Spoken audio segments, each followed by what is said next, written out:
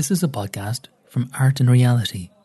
the role of visual culture in the post-independent state. This University College Dublin symposium examined the role of visual culture in constructing and critiquing the Irish Free State and national identity in the aftermath of political independence.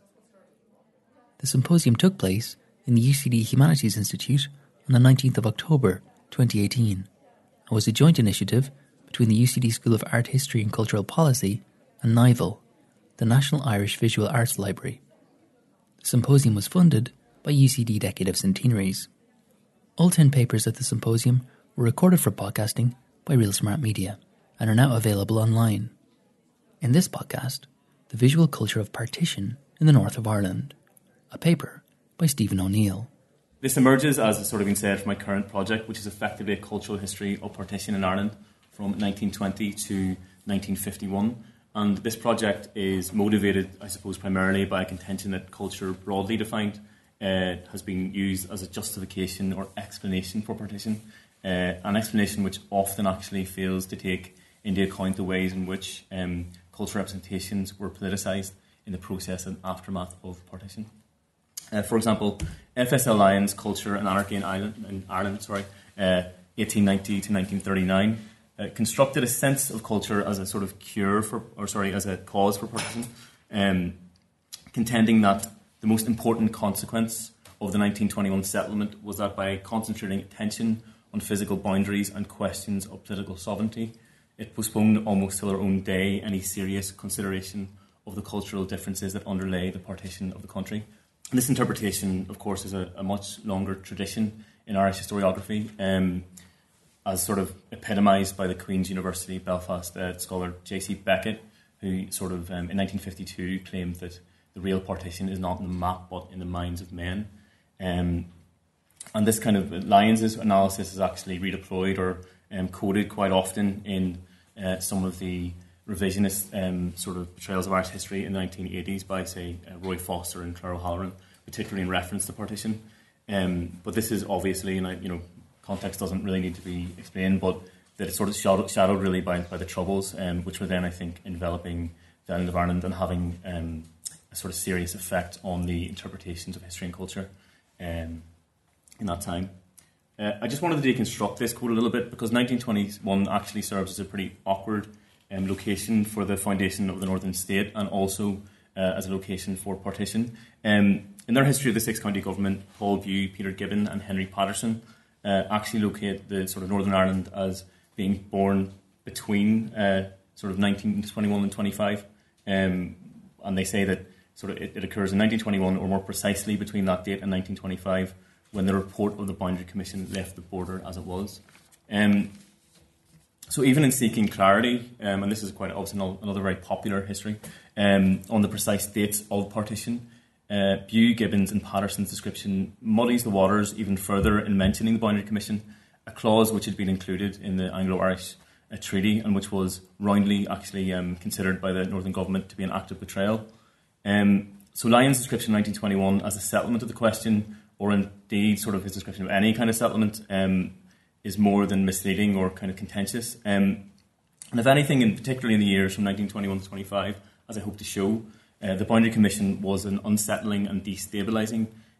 influence on the operation, particularly of the Northern Government, and sort of state and semi-state cultural outputs from these years reflect a far-reaching anxiety about their future. This anxiety is the defining feature, I think, of the cultural representations and the cultural outputs of Ulster Unionism between 1921 and 1925, in which concepts of territory and identity were combined. These years could then be loosely defined as a cultural as much as a spatial interregnum. That is a time when the boundaries of the state were being called into question by what was perceived as an arbitrary body. And this meant that the kind of inherited literary and cultural traditions of unionism had to be redefined. As Peter Lurie's recent sort of fantastic book on, sociological book I should say, on partition, Unapproved Roots, Histories of the Irish Border insists, if partition was based on the elevation of age-old religious distinctions, then the border which made it real exposed these identities to sudden questioning and disorientating change. It was, according to Leary, neither the most desired nor most readily envisioned outcome to the conflicts that preceded its implementation. With the United Kingdom, Ireland and even Ulster all divided, no previously imagined community was left intact. So obviously evoking Benedict Anderson's concept of an imagined community, the Erie study is concerned with the lived experience of those on the border rather than sort of cultural representation, which is what we're concerned with, I suppose, today. And this subject actually has found very little sort of traction in studies of literature and arts from the period. So I suppose this refusal to examine the literature or cultural partition in any integrated or even contrapuntal way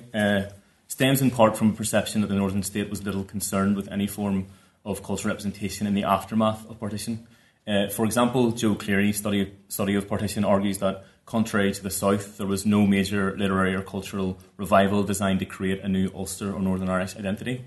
Yet, as Cleary goes on to say somewhat contradictorily, such representations actually constantly evoke the contrast between a vulgar but brashly energetic urban north and a more sleepy but easygoing rural south,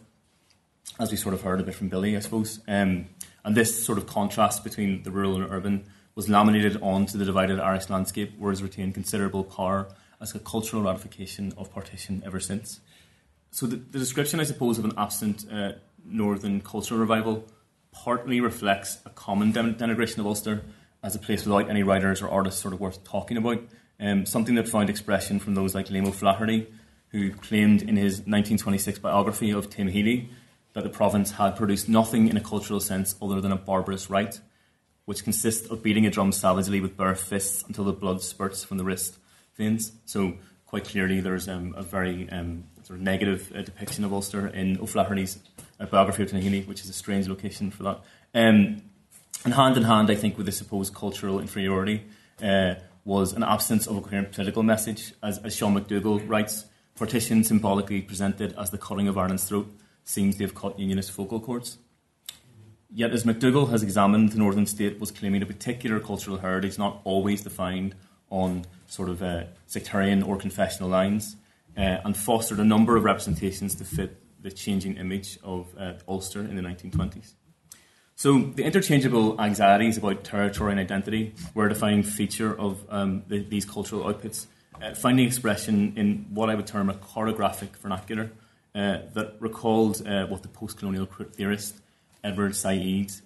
termed in Culture and Imperialism, the way in which structures of location and geographical reference appear in the cultural languages of literature, history, or ethnography. And I think we can also obviously add art to this. So I want to less ambitiously suggest that Said's description of the consistent concern that empire found in English culture, he obviously takes a much longer view than I'm taking today, which manifests itself in an astonishing frequency of geographical articulations, can be redeployed to describe unionist representations of the north of Ireland in the years between 1921 and 1925. In these years, culture was evaluated primarily, I think, in terms of how it adhered to the contours of the Northern State, frequently drawing upon binary concepts of identity that could be mapped on to what was then a temporary or considered as a temporary border on the island. So as Gillian McIntosh claims, a campaign of deeply politicised historiography in the 1920s attempted to narrate an organic flowering of Ulster Unionism, and therefore the Northern State in a context of social, religious and economic clashes with the rest of the island. One example which anticipated the foundation of the state was the writer Herbert Moore Pym, whose 1919 work on Conquerable Ulster claimed that the fact is that Ireland never was a nation, but that Ulster very distinctly was a nation.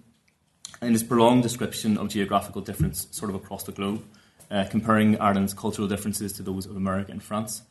Pym's analysis plainly relied upon acts of geographical fabrication, as this quote, I think, exemplifies.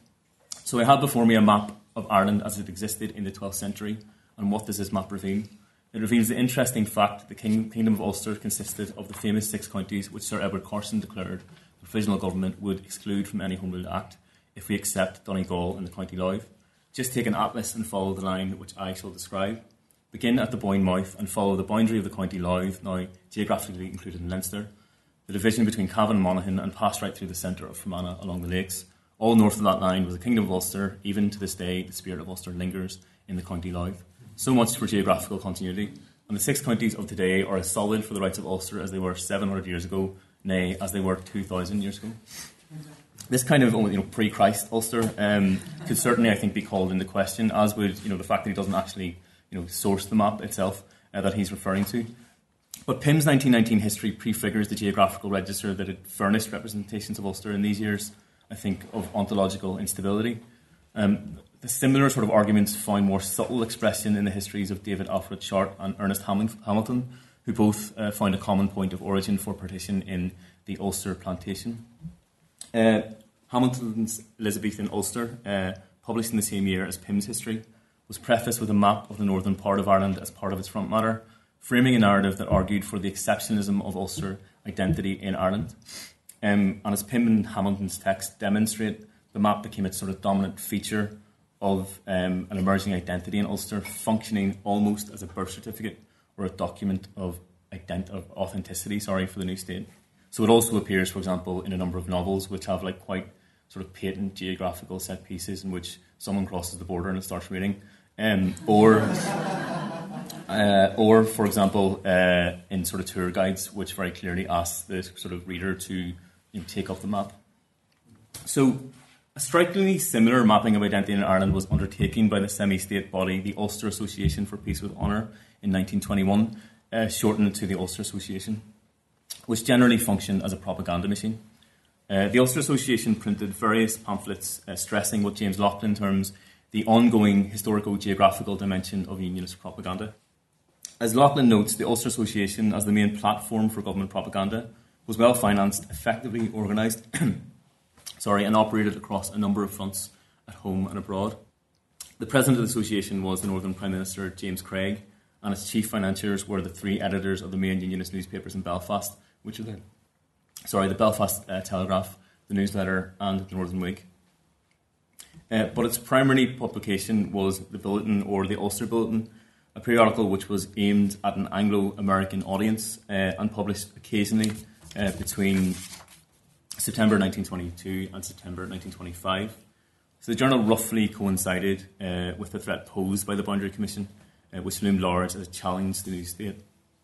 and was boycotted almost entirely by the Unionist government. The initial cover design of the Bulletin imaged an industrial identity onto what the journal considered as Ulster, with the ropes, shipyards, mills, and a weaver, mostly derived from the economy of Belfast, as you can see in the left image here, forming a lasting kind of iconography. So the first issue of this journal carried on its title page a message from Craig claiming that there was a dangerous campaign of misrepresentation of the recent Belfast pogroms, and that there was also no evidence of any general policy by the government of anti-Catholicism. Obviously quite contentious things to say. Other articles in the first issue of the periodical reinforced both the supposedly peaceful nature of the new state as well as corroborating the identity which the cover clearly sponsored. As one anonymous article entitled Can Ireland Unite put it, Ulster is distinctly a commercial and industrial province, and as such is in marked distinction to the south, and it must be obvious that with unity with the rest of Ireland is impracticable in the present generation. So although little imagery is found in the first couple of issues, in later issues the journal made increasing reference to the Boundary Commission, and this manifested itself in a range of features that reasserted the right of the state to exist, such as the maxims in bold type capitals that were occasionally placed at the bottom of the journal's pages. And this one in particular urged readers that letters for Northern Ireland should be addressed Ulster. So this didn't just amount to a territorial claim over the area of the province that remained in the Free State, or for the time being, but also a general discomfort with the term Northern Ireland as a sort of a new term, which, unlike Ulster, lacked any historical reference. So while the first issues made little reference to the threat of the Commission in direct terms, the third issue of the journal's first volume, published in July 1923, featured a spread entitled The Boundary Question. The text of this article on the left-hand side, which again carried no author name, insisted that a permanent settlement is far more likely to be reached along the lines suggested by Sir James Craig than by persisting in the setting up of a commission. It should be noted again in reference to Lyons' use of the word settlement that I had mentioned earlier at the start of my talk, that it was clearly not a settlement for the Unionists at the time, and they were obviously very anxious about their position, as this sort of shows. But the contention that partition was in the best interest of both states was also reinforced, obviously, by the visual aid of a cropped map of the island of Ireland, which argued that Donegal, Monaghan and Cavan were disputed territories that the North was gracious to give up in 1921. And then by September of that year, the bulletin's cover abandoned the industrial iconography, which adorned the first volume, in favour of a map that supposedly outlined the shipping routes from Ulster, but also quite noticeably left out the disputed counties along with the rest of the island. So this sort of puts us in mind of Benedict Anderson's description of a logo map in which all explanatory glosses could be summarily removed, pure sign, no longer compass to the world. And this is epitomised by the fact that the map even suggests that a boat could be sailed directly through the Inishowen Peninsula if you look up into the right. So the image of the map made one final appearance in the short-lived bulletin in October 1924 in a segment which was simply entitled "Is This Fair?" Here the more sort of detailed and scaled image is glossed, perhaps with familiar language to our sort of present predicaments, in its claim that Ulster was an integral part of the United Kingdom. So the territorial anxieties represented by these maps were also manifest in the bulletin's descriptions of visual culture, which were occasional but sort of quite significant.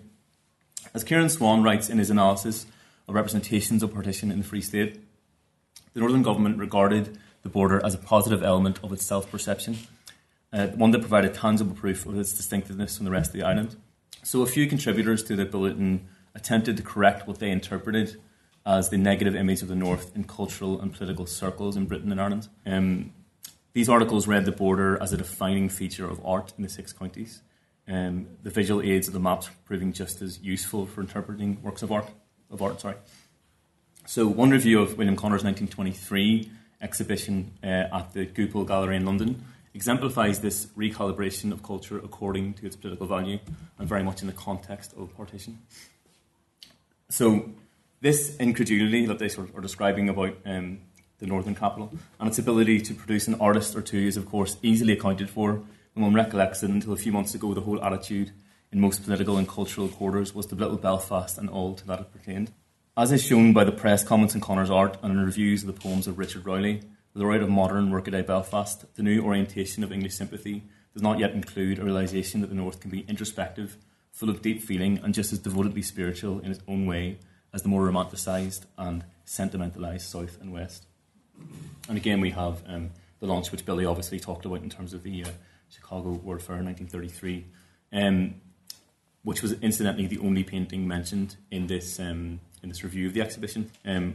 the piece sort of neatly complements the bulletin's iconography industrialism at the start. So what I mentioned there, it clearly has a sort of ship in the background as well to the right of the cover in previous issues. And it was actually described, so this painting is effectively described in the bulletin as Belfast pure and simple. But there was also an inconsistency involved here, since in the next issue's discussion of Ulster poetry, another contributor quite plainly states that the Northerners are not so introspective as their southern fellow countrymen, a trait which makes them closer to the South. So they could adjust the particular qualities of culture according to the moment quite clearly. These articulations of a cultural tradition in the Ulster Bulletin were far more concerned, I think, with latent territorial anxieties than they were with any exposition of contemporary literature or art. The frequent appearances of the map in the Bulletin then were complemented by a cartographic vernacular that stressed the distinctiveness of social and cultural life in Ulster, and this distinctiveness actually found form to an audience of millions in the British Empire exhibition held at Wembley from 1924 to 25. This was at the time the largest exhibition staged anywhere in the world, with around 25 million visitors across the 2 seasons that it ran from, and cost the British government initially about £12 million, which is quite a feat at the time. Opening on St George's Day on the 23rd of April 1924 in what would become the home of the English national football team, Wembley, the exhibition housed 56 of the 58 territories within the Empire.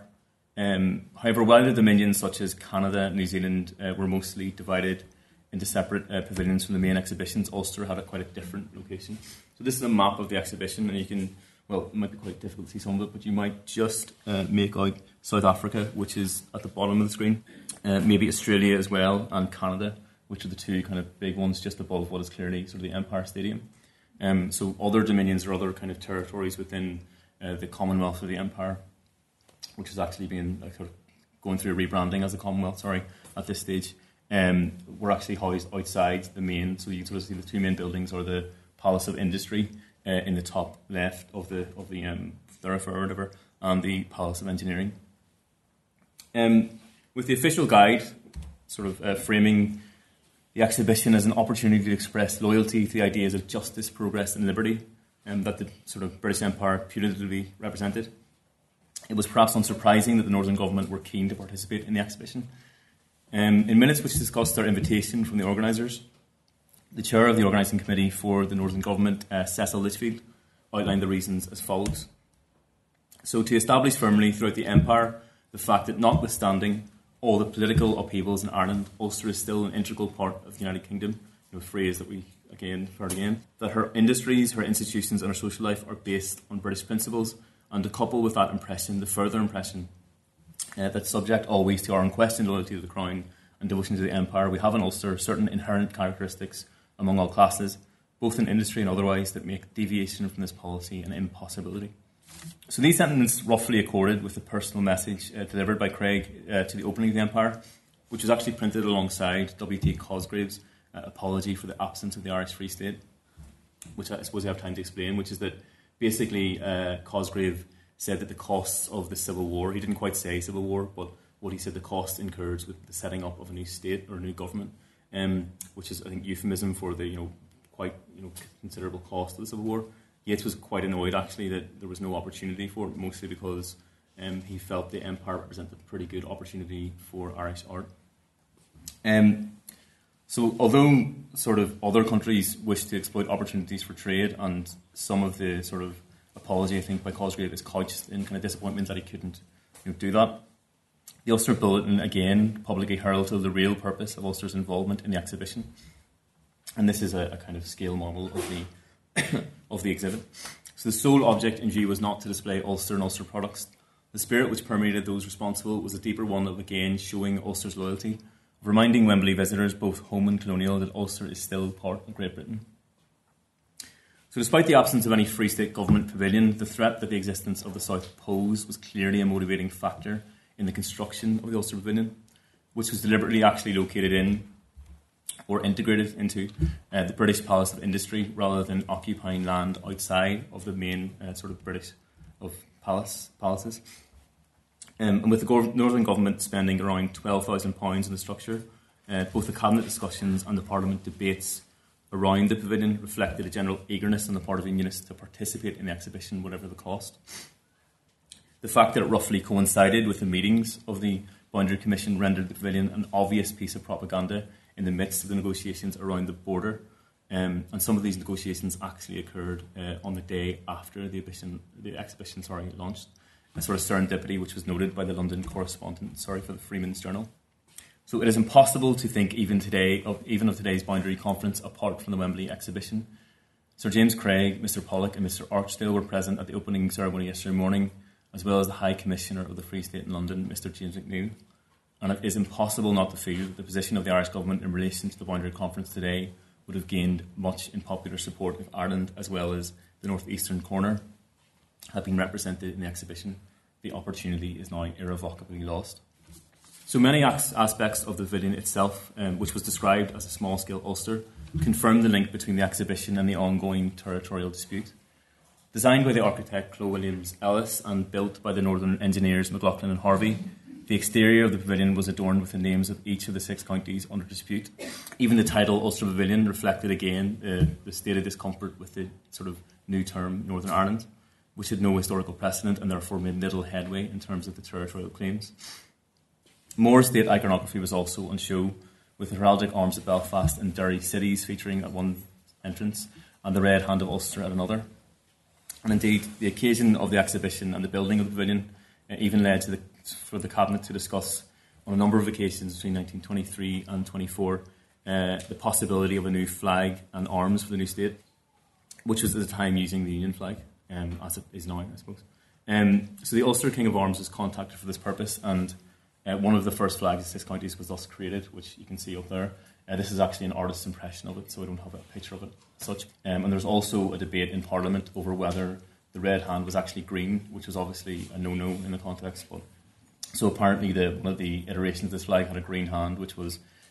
obviously sort of not in sort of sympathy with the myth, but also offensive on a colour level. So the cartographic vernacular that was dominant in virtually all forms of sort of the representation that I was talking about in these years was the rationale behind one of the most prominent features of the exhibit as well. As Litzvie wrote to the private secretary of James Craig as early as September 1923, we've arranged to have a diagrammatic map of the whole of Ulster in the pavilion, and this will give us an opportunity of stressing interests other than those of Belfast. So this purpose again suggests the anxieties around the Boundary Commission, for which Belfast was sort of not really going to be up for debate, but actually needed sort of more representation of the rest of Ulster and to stress the kind of economic purposes of the rest of Ulster and the importance of that as well. As the official guide of the exhibition stated, a prominent feature which will catch the eye of the visitor is a huge diagrammatic map of Northern Ireland, upon which the distribution of industries, the locality of pleasure resorts, railway and steamer routes are lit electrically in turn. So again, when you think about the sort of stated intentions of the Ulster participation at the exhibition, it wasn't to do with trade whatsoever, but actually to do with their position in the sort of United Kingdom. And you can very clearly see that this might have had more of a, well, actually not very clearly see, but might have had more of a an impact in terms of the political disputes at the time, rather than in terms of any trade. You can just about, I think, make out Loughnane there. So the feature was eventually moved to the outside of the pavilion, serving once more as a reinforcement of the position of the 6 counties within the British Empire and United Kingdom. And after a disastrous 1924, the wider exhibition was renewed for another year. They expected to have 30 million visitors in the first year, but then had to continue for another year to kind of make back some of the costs. So 17 million people visited in 1924, and that figure improved to sort of 25 for the 2 years in 1925. And the Ulster government were literally doubled down on their commitment to it. They were one of the only governments which continued to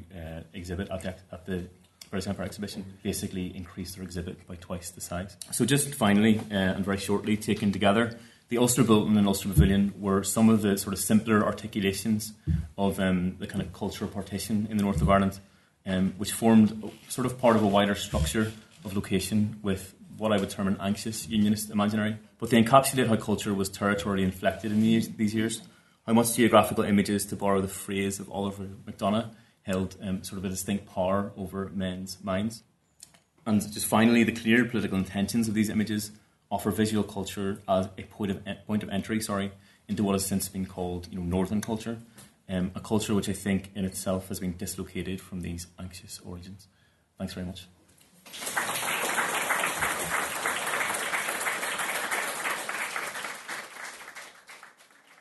Thanks for listening to this podcast from Art and Reality,